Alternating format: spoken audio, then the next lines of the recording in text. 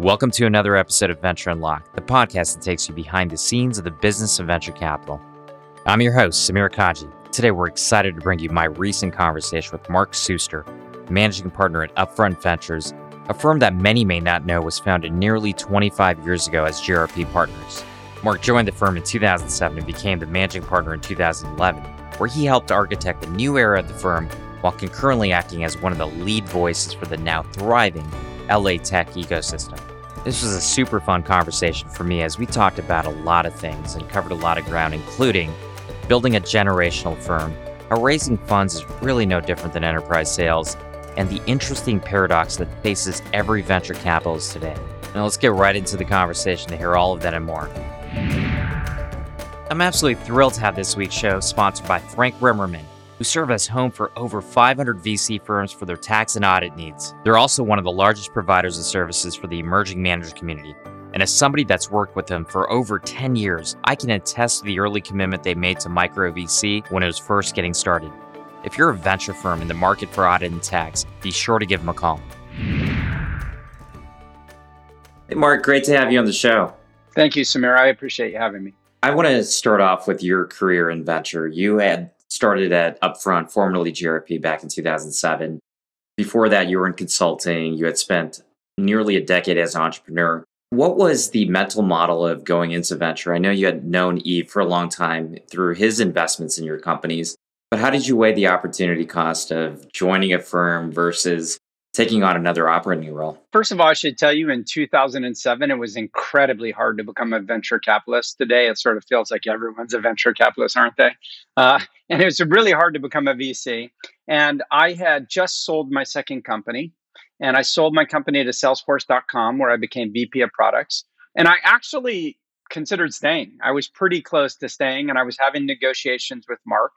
And for a variety of reasons, I decided not to stay at Salesforce. But at the time, what I thought is I would go raise money for my third startup. And I called Yves and I said, hey, I'm thinking about doing another startup. Do you want to do this again? And he said, have you ever thought about becoming a VC? And I said to him, yeah, I've thought about it, but anyone who's ever invited me to do it has either said, come be an EIR or come be a venture partner or an operating partner or some other like non-core role. And at the time I was 39 and I was done proving myself. I'd sold 2 companies and I thought, if I'm going to do this, I'm going to be a GP. And so I said to Yves, if it's GP, I'm willing to have a chat. And my mental model, Samir, was I felt like I could always go back to being an entrepreneur. I still feel that way because all you have to do is be willing to work for no salary and and start out with no money and no resources and no sleep. And I thought, like, that's a pretty easy fallback. Let's see if I'm any good at VC. And if I'm not any good, then I can always go back to being an entrepreneur. But I just want to say one other thing why I thought it was the right time for me personally. I always tell people, if you love startup environment and you're young, I think the best people at what they do want to be on the court. They want the ball. They want to be on the court. You want to drive down the court. And with time running out, you want to take the shot. And that was me. I loved it. I loved the game. And at some point, metaphorically, I just found I wasn't as fast. I couldn't jump as high. I couldn't block and pick. And I just thought to myself, at some point, you're a better coach than player. And I thought I'd learned the game. I kind of thought I would be better from the sidelines, and I wanted to see. And taking that metaphor to the next level. So you now are sitting on the sidelines coaching the players that are now creating these great companies. But this is 2007, right before the global financial crisis. And I'm sure as you were thinking about your coaching career, there's other options. You can look at other VC firms. What did you see at GRP? Let's call it GRP at the time, at least, that made you think, hey, this is a really interesting place to be? Well, let me start by saying what is important in any job is the people you work with. Now, Yves Sisteron had been on my board. I raised money during dot-com explosion 1.0. I had people on my board telling us we were going to IPO and be a billion-dollar company very quickly. I had people wanting me to raise lots of capital, hire lots of people. And in the midst of it, there was one voice saying, don't fall prey to all that hype. You're not worth $1 billion. You're not worth $200 million. You're not worth $100 million. I had raised it north of $100 million valuation, which again, that was a lot of money back then. Now it's a seed round. But the pinnacle of hubris was I was invited to the private wine cellar of Bernard Arnault, who is the owner of LVMH, Louis Vuitton, Moet, and Hennessy, to drink private stock of champagne in Paris with the CEOs of Sony, with Michael Dell, with the CEO of Goldman Sachs. I mean, it was like 40 people in a room. And, I was on the front cover of the top venture capital tech startup magazine in Europe, and everyone's saying this is the next big company. And honestly, 3 or 4 months later, no one even being willing to return my phone calls once, internet had crashed. But during the moment of hubris, I had Eve as this wise voice on my board saying, Mark, cut your costs, focus on revenue, build a business, don't focus on the hype. And, in my best days, he got me to be more rational. And in my worst days, and one of the worst days of my life was when we were preparing for bankruptcy. Like I literally sat with my top executives at a pub at 10 in the morning, drinking a beer at 10 in the morning. It was England, mind you. So that was more acceptable. But we were preparing for bankruptcy. And, the partners from GRP called me and they say, you've proven to us that you have what it takes to get through a crisis. We're going to write a check and get you through this crisis. And really, it was that Hanukkah moment. It was like, how did the oil last for 8 days when it only should have lasted for one day? And I got through that moment and went and built a successful company that we sold to a publicly traded company. He was there for my best moments to keep me honest, and he was there in my worst days to keep me focused. And so, like any career, I think it really is critical who you work with or whom you work with. And I really wanted to continue working with Eve, and I saw that opportunity to do that. Now, the goal was for me to move to LA for 2 years. I was living in Palo Alto at the time, get the training I needed, get the mentorship, get the apprenticeship, and then go back and open a Silicon Valley office for GRP. I didn't ever move back, but that was the goal when I joined. I always think about firms, and if you look back the last 40 or 50 years in venture, one of the toughest things is to create a long-term, durable, multi-generational firm. And there's so many things that go into it besides investing. It's talent acquisition. It is ensuring that your brand and reputation with founders is there. It's ensuring that generational succession is there. As you look at upfront, and I sort of, this is my own model of looking at the firm, is there was the period before you, right? And the Eve era, in which I know Eve is still part of the organization, obviously a big, big part of it. But there was a part before you joined. There was that next 7 or 8 years before the rebranding to Upfront. And now this new era with Kara and others now joining the fold and Kara becoming managing partner. How have you thought about it tactically, and take us through the inside conversations in the early years of you joining, of how you mapped out how does GRP and now Upfront become a generational firm? So thank you for the question. I would say there was the before Mark. Eve was incredibly successful investor. That's what you have to understand. People don't know that, but Eve was an early investor in Starbucks. He was an early investor in Costco. They actually took 20% ownership of Costco when it had 3 warehouses. Early investor in Dick's Sporting Goods and PetSmart and Office Depot and Jamba Juice, PF Chang's, Ulta Beauty and Cosmetics. And they were investing on behalf of what at the time was the second largest retailer in the world. It was the Walmart for the rest of the world. It's called Carrefour. It was originated in France, as you might guess, Eve is French. And then it spread across Southern Europe, Eastern Europe, South America, and into China. But it chose not to enter the United States. It didn't want to compete with Walmart. But the US consumer leads the world. So they wanted to learn from US consumers. So they were investing in retail companies.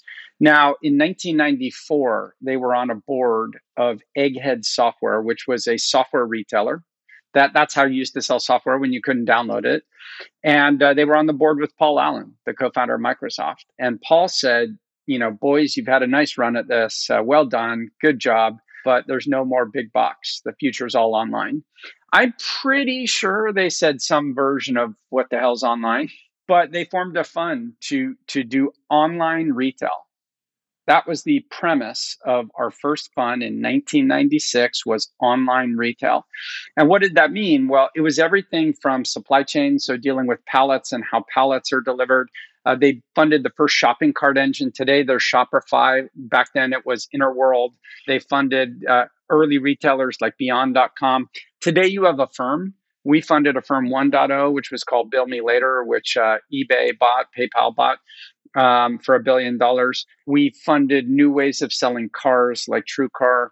And by the way, also funded the first ever sponsored search company. So when Google refused to do sponsored search, people don't remember this, there was a company called Overture, and their website was called goto.com. And Bill Gross actually invented the monetization of the internet. And he did that in LA, by the way. He's a Caltech alum. He's on the board of trustees of Caltech. And when he went to a TED conference and said he was going to do a pay per search, he was literally booed. He was booed at a TED talk where he said he was going to have people pay for search. And then he tells this story is this kind of small nerdy guy came up to him as he was going up to his room to go to his hotel room and said, I think that's a really clever idea. Could I be a customer? And his first big customer, Jeff Bezos. And that was the guy who tapped his shoulder. So that was invented in LA, that model. But we backed Bill's company, Overture, and that was one of the early investments we did. That's the origin story of what became Upfront. GRP actually stood for Global Retail Partners. And by the way, one of the most important things about retail, it is, including grocery, one of the biggest industries that exists. But one of the things about it is it also involves a lot of financial transactions. So we did a lot of fintech. We had a lot of success with fintech. And it's led Upfront's movements today into sustainability. So we're doing a lot in fruit and agriculture products. So with Appeal Sciences, we're doing a lot in fish sustainability with a company called Insect, YNSECT. And that's because Eve has this, 30 plus year knowledge of the supply chains of how people eat and dress themselves. And, we have great brands we invest in, things like Adore Me, which is now an enormously big company. And that's because of the origins. You have the origin story, and you do rebrand, though, in 2000, I think it was 2013 or 14. 2012. 2012. So the rebranding happens at that point. You're a managing partner. As you look at the landscape, this is post-global financial crisis. How did you map out tactically what type of firm you were going to be? Like, what are the considerations of thinking about it when you assess the landscape at that point? So if I say there's the Eve era and then the Mark changing things era, between you might call this little tiny period of time the Game of Thrones era, which is like, what's actually going to happen? And so what happened was I started blogging. I created a public persona. A lot of entrepreneurs knew me. And then some of my partners were saying, oh, this cute little guy who all the entrepreneurs like, but leave it to us. We know the LPs. But as I started going to LP meetings with them, it turned out that a lot of the LPs were following me too. And it turned out that a lot of the junior staff in the LP meetings who were following me actually wanted to meet me. So I would come and pitch, but they would bring 3 or 4 staff who followed and read my blog. Not to pat myself on the back, that's just literally what happened. And what I realized was a lot of LPs were encouraging me to quit. And the reason they were encouraging me to quit is they loved Eve. He had a great track record, but they said, what comes after Eve? And they just weren't confident that I was going to stay. And they weren't confident what came next. And there wasn't a transition plan. But I love working with Eve. I've worked with him for 21 years. He's been my mentor all along. He's my close confidant. He's a person I trust to ask hard questions to. So I brought it back to Eve and I said, the message I think I'm hearing from LPs, this is in 2011, 4 years after I joined, is that they want to know what comes after you. And I got to be honest, I think what they want after you is me. And I think that I already am kind of running a lot of the day-to-day of what we do. And I think I would be suited to be managing partner. And why don't we do this together? Why don't we have this be a apprenticeship model where we do it together and I'll learn the kind of stuff that you've been doing. And he signed up to that. And to be honest with you, all the partnership voted for it. Like it was unanimous. And so we had the transition. And here's what I laid out for LPs in 2011. So I raised my first fund where I was the lead person raising it in 2011. We closed it in 2012. I said, number one, I'm going to build a partnership of people who have been entrepreneurs before. I want people who have walked in the shoes of the people we're going to fund. Now, again, 2011, this is kind of a novel idea. It wasn't like no one was doing it, but it wasn't like persistent. So one is I want entrepreneurs. Two is I want us to be an open book. Again, this is something that's persistent now, but like back then, a lot of people were closed with information. And I was very public with the blog, along with Fred Wilson and Brad Feld. And those were kind of my mentors of being public. I want everyone to be open. What you see is what you get. We were WYSIWYG. We're going to build and invest in a brand. I had been investing in both sides of the table and Mark Suster because GRP didn't mean anything to me. And I said, I want to change the brand to something that I can invest in building a brand. We're going to move to where entrepreneurs are. So we were near Beverly Hills and we moved to Santa Monica where a lot of the startups were. And we're going to be disciplined about increasing our investments in Southern California where we have a natural edge, right? And so we took our investment from 15% of our portfolio being Southern California to 45%. I laid out the stall and I told people, this is what we're going to do. Now, a few brave people said, I'm with you. Let's fund you. And so I will forever be grateful to Michelle Daher of Daher Capital, who wrote me a $25 million check for a $187 million, $195 million fund. There was Jamie Sperrins at Morgan Stanley. He wrote a $22 million check also into that fund. So the $50 million of 195 came from two people. What most people did is they said, I like the story. I want to see how it plays out. And so it took me 13 months to raise that. I got no's from just about everybody. I broke a few eggs. There was a gentleman named Dan Fader who was at a fund at the time called Covariance Capital. He now runs privates for University of Michigan. He also bet on me. But what happened was that fund, Upfront 4, which is going to be the best fund we've ever done, I think it has the potential to be a 10x fund, like really legitimately. And if you're interested, I'll give you what some of the big winners there are. But that fund, and they're going to be handsomely rewarded. Then when I went to raise Upfront 5, I had this mental model of, okay, this is going to be a year-long slog. And it came together in less than 5 months. And we went from 195 million to 280 million. And by the time we went to raise Upfront 6, it took 3 months. And that first one was really hard because people don't like to make a bet on something new or on change. I'm very, very familiar with working with so many folks that have started their own funds. And Fund 1, the average fundraise is still, about 16 to 18 months. And that's been fairly consistent over the last decade.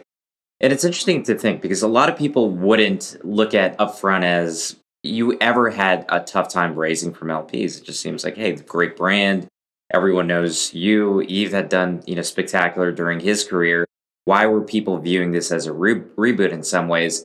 But as you went through that first fundraise, and you did have these two massive champions that were check writers from the LP side, what did you learn during that in terms of telling the story? Like, how did you get over the hump in getting some of those people to be true believers? I would encourage everybody to read the book, The Righteous Mind. And it's going to sound bizarre that I'm telling you this when I tell you it's called The Righteous Mind by Jonathan Haidt.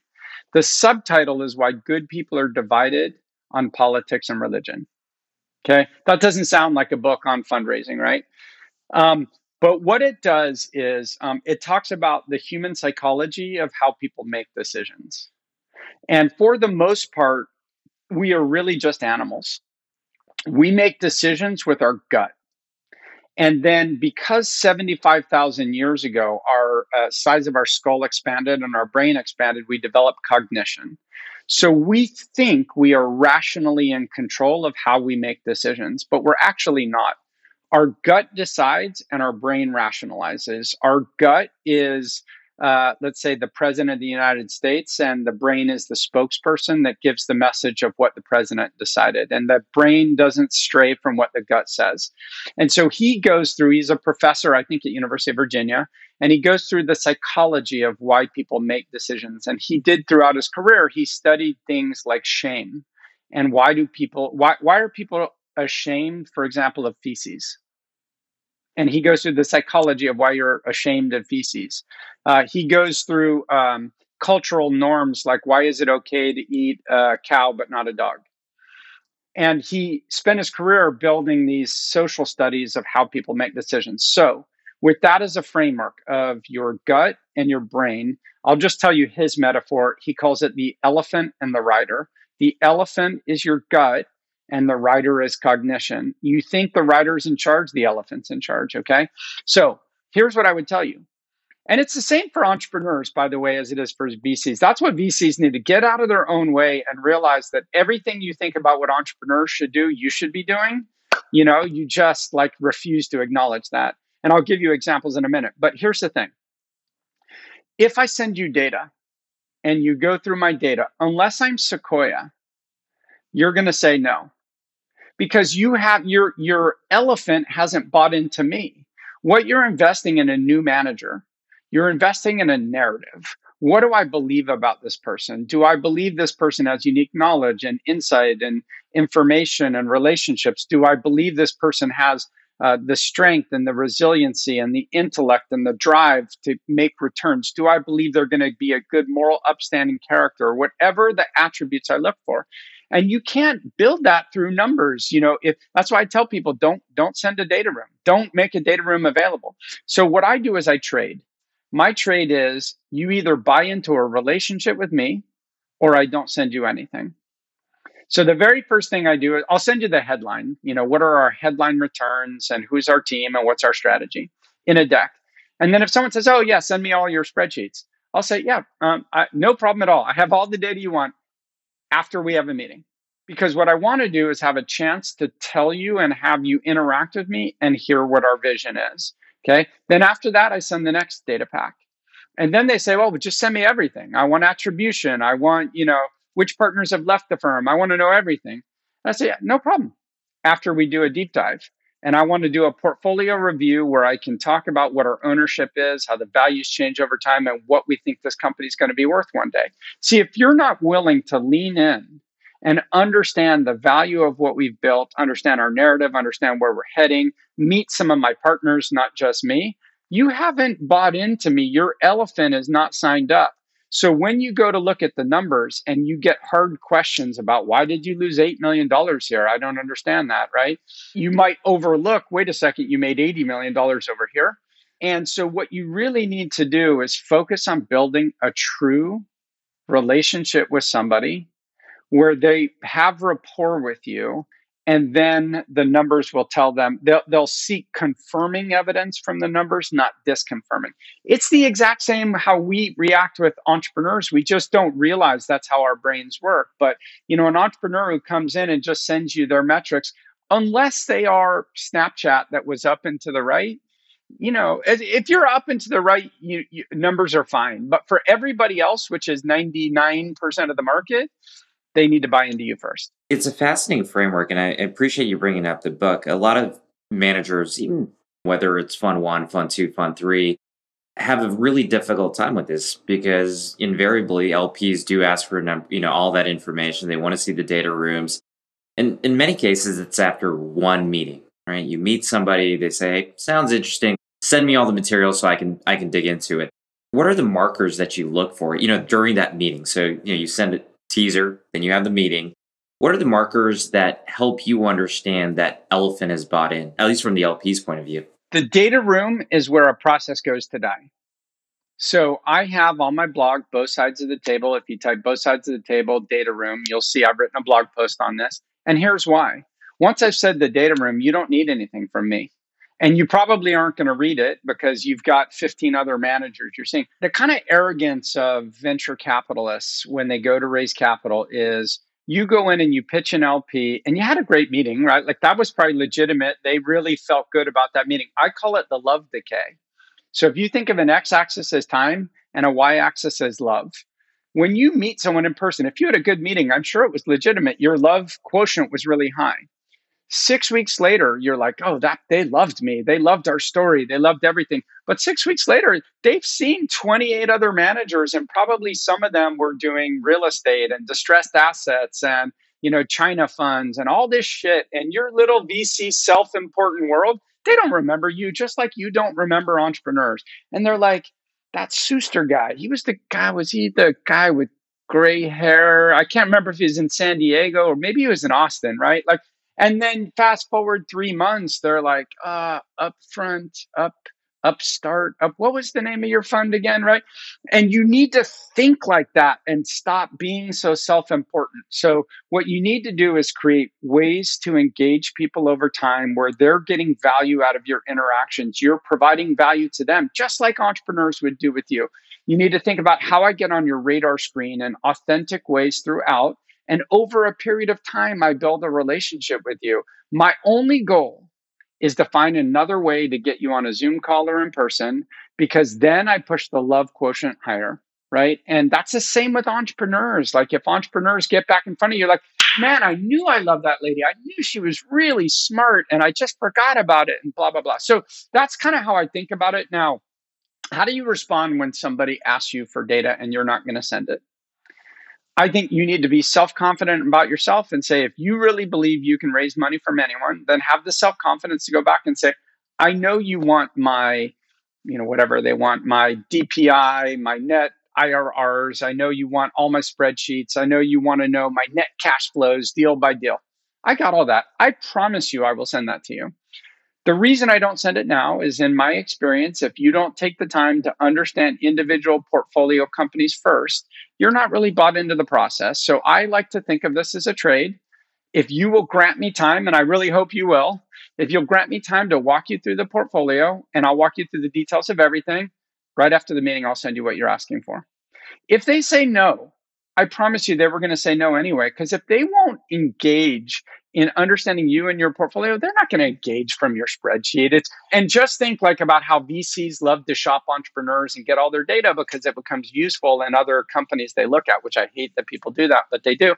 LPs are no different. They might as well get all your return data so they can aggregate it across everyone and look at what everyone's doing. And don't be that sucker. It is a tough thing to balance, especially if you're a newer manager and you have these LPs. And invariably, it's easy to get happy ears and say, just because I had a good meeting with somebody, that means it's likely that they've already bought in, they're going to invest. And if I reach out to them 6 weeks later, it's going to be a yes. And you're right. They have their day jobs. They have other people they're meeting, and things happen, and mind share atrophies. But this is the thing is, you need to think of fundraising as a sale. You're selling ownership in your fund. You're selling a stake in your fund. And that's what they're buyers of that. That's what they want. They have dollars and they want to put those dollars to work, right? So you need to think of it that way. And therefore, you can begin to think of it as a funnel. A first meeting is top of funnel. Everyone loves top of funnel. I think VCs waste way too much time in top of funnel. And I'm going to tell you why. Top of funnel is easy. Everyone loves a meeting. They love to have a chat. They love to learn about you and hear your stories and all the kind of bullshit, right? Middle of funnel is really hard. Because an LP who's taken 1 or 2 meetings with you, now what do I do? How do I get you more engaged? How do I get you spending more time? How do I get you reviewing stuff? Like middle of funnel is hard.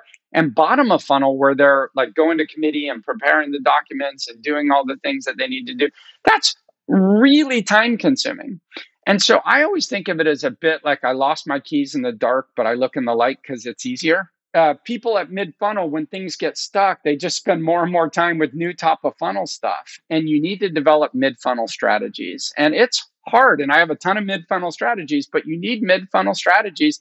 And you need to put disproportionate amount of time in the mid funnel because that's where you convert. In many ways, it does sound very much like a big enterprise sale. You're building a pipeline, you're building a relationship, and you need to figure out what the other person cares about, understand those signals, and manage that middle flow, right? In terms of how do you turn something from the top of the funnel to an ultimate transaction? Exactly right. And enterprise sales is the way to think about it. So what would you look for if you were doing an enterprise sale? You'd want referenceability. You'd want somebody lobbying them, right? So you'd want inbound your references lobbying them. You'd want to understand their entire organization. It's not one person at an LP who makes the decision. It might be 6 or 7. Do I have a champion? Is there anyone against me? What else might they be buying? And you need to think like that. Like, what does their budget look like for the year? But I always say there's 3 rules in any sale. Why buy anything? Why buy me? And why buy now? Why buy anything? If someone wants to go out and sell a watch to somebody and that person just doesn't value a watch because they take their time from their phone and they're bought into the idea that you shouldn't have a watch. You're wasting your time. So why buy anything is, are you in the market for a watch? Now, in VC world, it's like if I have a $50 million fund and your minimum check size is 25, I'm not buying your product. You're not in the market for that product. So the most important thing in why buy anything is qualify. If you're a $75 million first time fund, if you're a $30 million first time fund, find all the relevant people who raised $30 and $75 million funds over the last 5 or 6 years, get access to them, get advice from them, and find out which funds back them because those are buyers of that product. The second thing is why buy anything? Like if I sell Rolex watches to someone who wants to spend $200, I'm wasting my time. But the same thing is also true. If I go to someone who wants to buy a $5,000 watch and I have a Timex, it doesn't matter how good my Timex is. I'm selling to the wrong person. So why buy anything is about target customer. You need to be religious about that. The why buy me is differentiation. I call it USP, unique selling proposition. Unique. Your uniqueness, every freaking VC is like, oh, we have a good methodology and process and data review, and we move through the pipeline and all this stuff. You think every other VC isn't saying that? Have a really, really hard you. Okay, I'm going to give you upfront you. We're LA. 45% of our deals are Santa Barbara to San Diego. Now, by definition, the majority of our dollars are outside of LA. We are not a regional VC. We are not. We do a lot in Silicon Valley, a lot in New York. We do a lot of cross-border in France and in the UK and Israel, Northern Europe. But not many funds have 45% LA. So what I say to people is, if you're looking for your 8th fund, your 9th fund, your 10th fund on Sand Hill Road or South of Market, I'm the wrong guy. But if you want a diversified portfolio and you want to get an underlying data set of great portfolio companies that are probably not in your portfolio from Sandhill firms, I think I'm a good bet. Why? Who else did the seed round at Appeal Sciences, now worth more than $1 billion?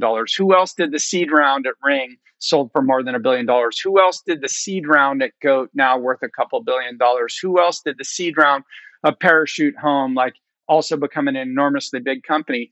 Who did Maker Studios, sold for $670 million? Those are all Southern California companies, and they don't have a lot of NorCal VCs in them. We love NorCal VCs, but my point is, for an LP, you get differentiated deal flow. Now, if I say that to a buyer on why buy me, there's a chance that some people will say, I don't buy the premise. I'd rather just back Silicon Valley firms that fly down, right? That's okay. But by having a hard you and being willing to stand for my you means I increase the probability that the people who believe in that you are going to lean in. So the third thing that in any sale is why buy now? And that's the thing that screws every sales process.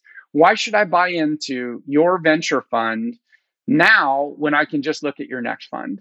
And that's about scarcity. You need to create scarcity with a smile on your face. And the way to do it is to say, like, we're raising 50. I imagine the people who get in our first fund, we're not going to increase the size much in our second fund. I don't think we're going to take new LPs in our second fund. My guess is whoever's in our first is in our second. So they have to feel like if they miss your first, they're going to miss forever. It's the same like if you look at a investment in a tech company, if you miss the round at your stage, you miss it forever pretty much, right? And they need to feel that way. And most LPs don't ever feel that way. So you need to create scarcity. It's a great framework. And I really like the analogy to a enterprise product sale. And as I think about products, so one of the things I often see about LPs is they're backward looking. They're looking at what happened in funds that were 5, 10, 15 years ago versus what is the product now and how is the product relevant in the future. And a key element of that is not only is what you're doing, is that superpower that you have, is it still relevant? And is the team around the table the one to be able to execute on it? And with this massive growth of seed funds, we've seen actually a lot of talent atrophy from the bigger firms, right? People leave because they're not being promoted to partner or they're not getting a real seat at the table. You have maintained a lot of great talent and you've done things like promoting Kevin from associate to partner, having Kara, who has a spectacular background, to managing partner. Some of these things just don't happen at a lot of big firms, and that tends to create talent atrophy. How do you think about talent acquisition, retention, and how does this play into some of the things that you've done that might be unique to you that aren't widely adopted by the rest of the venture industry? I'm going to answer that in reverse order. I'm going to talk about retention, then acquisition. What I think about retention is, first of all, you have to create opportunity for people. Some people want to be leaders. Some people just want to be great investors. And you need to understand the difference and you need to help them understand the difference. We promoted Kara to managing partner because she's an amazing leader. She's a leader of people. She's a leader in the community. Now, to be clear, we have a growth fund. In fact, we have 3 growth funds and we have 7 A funds. And then we have the platform, like upfront at the top co. I promoted her to managing partner of the A fund. So she doesn't have all the responsibilities of the growth fund, but of the A fund. And I point that out because the growth fund, maybe someone else on my team wants to run the growth fund at some point. Right now, I run it. Maybe someone one day would like to run the overall upfront and I can play an individual contributor role the way that Eve moved from managing the Topco to more of an individual contributor role. I mean, he's still my partner at the Topco level, but he has more time to dedicate to discovering the next Appeal Sciences or the next insect, and less time having to spend on portfolio construction and pacing and recruiting talent.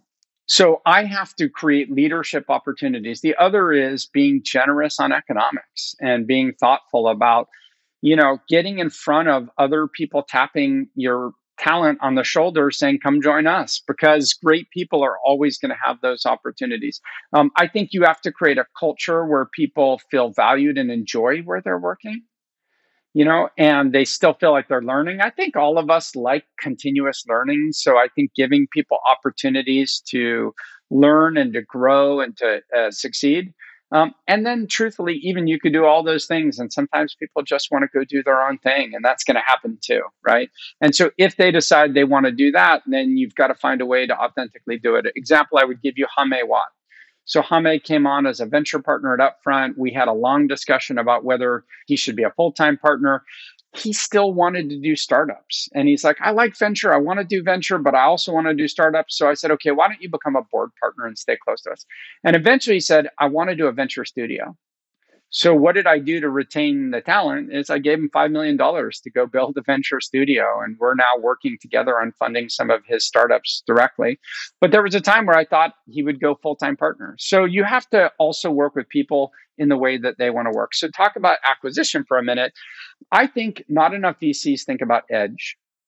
And I think of edge in terms of what do I know or who do I know that's differentiated from other people. Most VCs sit and wait for deals to be sent to them in their email box. And I believe in playing offense, not defense. So offense is knowing a topic better than most people and going out and searching for deals in that area. You're never going to have deals to yourself. Like if you are, you're in the wrong market. But I'd rather compete against 8 really hard competitors than 80 really hard competitors. So if you're funding the next Clubhouse right now, you're probably going to compete with 80 people because everyone knows Clubhouse and they're all saying, what comes next and how do I do that? But if you're looking at fish sustainability, there probably aren't a lot of people who know fish sustainability better than Upfront Ventures. There aren't a lot of people who know agriculture supply chain better than Upfront Ventures. So in those categories, we're going to have less competition. So that's edge. But edge is also based on people. What networks do you run in? And I think this is an understood concept, which is why people want to hire venture capitalists who spin out of Stripe or Slack or Dropbox or whatever, because you have those unique networks. So I'm always thinking about unique networks. Take Kevin Zhang, who you mentioned already. Like Kevin is Harvard undergrad, focused on biology, worked at Boston Consulting Group, built his career in the healthcare practice, right? Kevin runs in circles. He's also is originally from China, moved to the United States, I think when he was 9. He runs in different networks than I run. If you look at Aditi Maliwal, she joined us little under 2 years ago. Her background, she's of Indian descent, grew up in Singapore, moved to the US for university, went to Stanford, worked at Google, worked at Crosslink, built a focus area in fintech. She runs in different circles than I run. So I try to hire people who are all complementary in terms of the networks they run in. Like Yves does a lot of cross border between France and the United States for obvious reason. He wants to build US businesses, but with French entrepreneurs or French product management. So we're all different in terms of the networks we know. Greg Bettinelli came out of eBay. No surprise that he's one of the best marketplace investors in the country. I mean, he did GOAT, which is enormously successful. It was partially his idea. He did ThreadUp, which is going public this week. I think today. It prices today, goes public, starts trading tomorrow. He had the idea early to back this team Rally. I don't know if you know Rally, but they've created a marketplace around fractionalized ownership of collectible assets. But Greg spotted it before anyone because of his journey that he came from. So that's really how I think about talent acquisition is how do I hire people who are going to culturally fit in, be as ambitious and work as hard, have entrepreneurial spirit, are upfront, meaning what you see is what you get. Like they're not a black box. And finally, that they run in networks that we don't already run in. So it's additive rather than overlapping. Yeah, and it's very clear. I know a number of folks that work at Upfront, and certainly spent a lot of time thinking about this and how you built a group of people that have a very common goal and a very common way of doing things, or a shared view of doing things, but come from so many different places, different backgrounds, different ethnic backgrounds, and fundamentally bring all complementary pieces to the table. And I'll use a sports analogy. If you're playing basketball, you don't want 5 point guards on the court. You want a great point guard. You want a center. You might want a center that's great at defense. And it's very clear that that is the same mental model you've used to construct this great team. So I love the way you explained it. It makes a ton of sense. So I have one last question, which is really zooming out. So we're sitting here 2021. A year ago, if you and I had this conversation in March of 2020, we would say, well, it seems like the market has fallen apart. We're just getting into this pandemic. The Dow had crashed to 18,000. Venture might go through a day of reckoning. And in fact, it's been the opposite over the last 12 months with the ton of liquidity you brought up, folks like ThreadUp and, of course, the SPAC movement that we've seen. What is your view on where the market is more globally? And also, maybe more on a micro level, what's going on with venture, with the number of seed funds, LPs, investing directly into companies. How do you assess the health today? To be in venture capital in 2021, you've got to hold two very conflicting ideas in your head at the exact same time. On the one hand, undoubtedly, assets are overvalued. I don't think anyone could, with a serious face, say that they're not overvalued relative to their financial metrics. That's true. At the same time, in your head, you've got to be able to see that companies are growing faster than they've ever grown in human history. And that's because of the pervasiveness of mobile devices, the growth of Internet of Things, the fact that technology is becoming more permeated through traditional industry. And so ideas that work faster and become larger than any companies in human history. I'll give you just one small example about where we think the world is heading is telemedicine. So telemedicine, it doesn't take a rocket scientist to realize that the future of medicine has to be telemedicine, right? But why hasn't it really taken off? Well, oftentimes with technology, it's about social change. It turns out that we as humans don't want to change that fast. So let's take the patient. So a patient might like to have telemedicine, but do I really want to sit with a mobile device and hold it up to my ear and show some bump I have on my ear to a doctor? And the same is true for a doctor. A doctor thinks, God, it might be nice to be able to treat people without having to see them, but I don't know. It's not as good if I can't touch the lump behind your ear and tell you what I think it is, right? So you have the social change, and then you have government regulatory change, like governments worried about all the rules. Okay, so COVID happens. I told you this story before. I was running and I ran into a steel beam and I cut an artery in my leg. And like a Monty Python movie, I had blood spurting out. It was really pretty gross. And I went to urgent care in the middle of COVID, which I didn't want to do, but I had no choice. And they sutured it up. And they said, you might have to come back for emergency surgery tomorrow. It's so deep, we're not sure if we're going to actually have to go in and do surgery. And so they did a really tight compression. And they said, look, If it swells a lot in the night, you're going to need to come in emergency in the morning. Now, you could imagine me not being able to sleep that night. I'm like, holy fuck, like, is my leg like expanding? Is it getting too big? Is it swelling? Yeah. And I was so paranoid at like 10:30. I said to my wife, like, should I go in? Should I have it be looked at? And she said, well, I think we have telemedicine. I think we can download an app. And I'm like, really? I should know this, right? And she goes, yeah, let me download it. So I don't know, it took her like 20 minutes to find. She downloaded it. I don't exaggerate when I tell you 10 minutes after that, I had a doctor on a phone, on video, looking at my legs saying, push here, push there, da, da, da. And he said, are your toes cold? And I said, no, my toes aren't cold. And he said, you're fine. You're not going to go in for surgery tomorrow. And I said, how could you know that? Like, it just blew my mind. And he said, well, look, first of all, when you push down on your skin bounces back. And if you had internal bleeding, it wouldn't push back. You would have so much liquid in there, it wouldn't push back. The number one sign of internal bleeding is your toes would be cold. Your toes aren't cold. It's pushing back.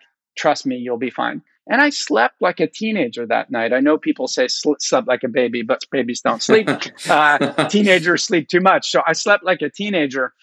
And it just like dawned on me that we are going to go through this social change, because not just me, not just my healthcare provider and insurer that wants that, because I didn't have to waste money going in, but think of the doctor who now can become a knowledge worker and isn't tethered to the office for all of their income, who can earn in the evening or the weekend or even on vacation. This social change is happening. So what COVID did is it brought forward 3 or 4 years of technology change into 1 year. Some of that's not going to last, but some of that's permanent.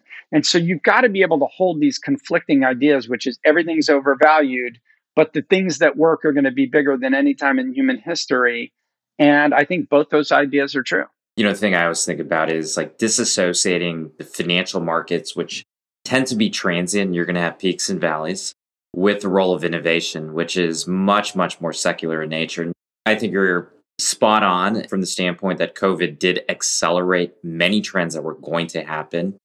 I think the outcomes are going to be bigger. And regardless of what happens in the financial markets, if you're long on technology and you're long on innovation, and I find it very, very difficult for people not to be at this point, given what we've seen.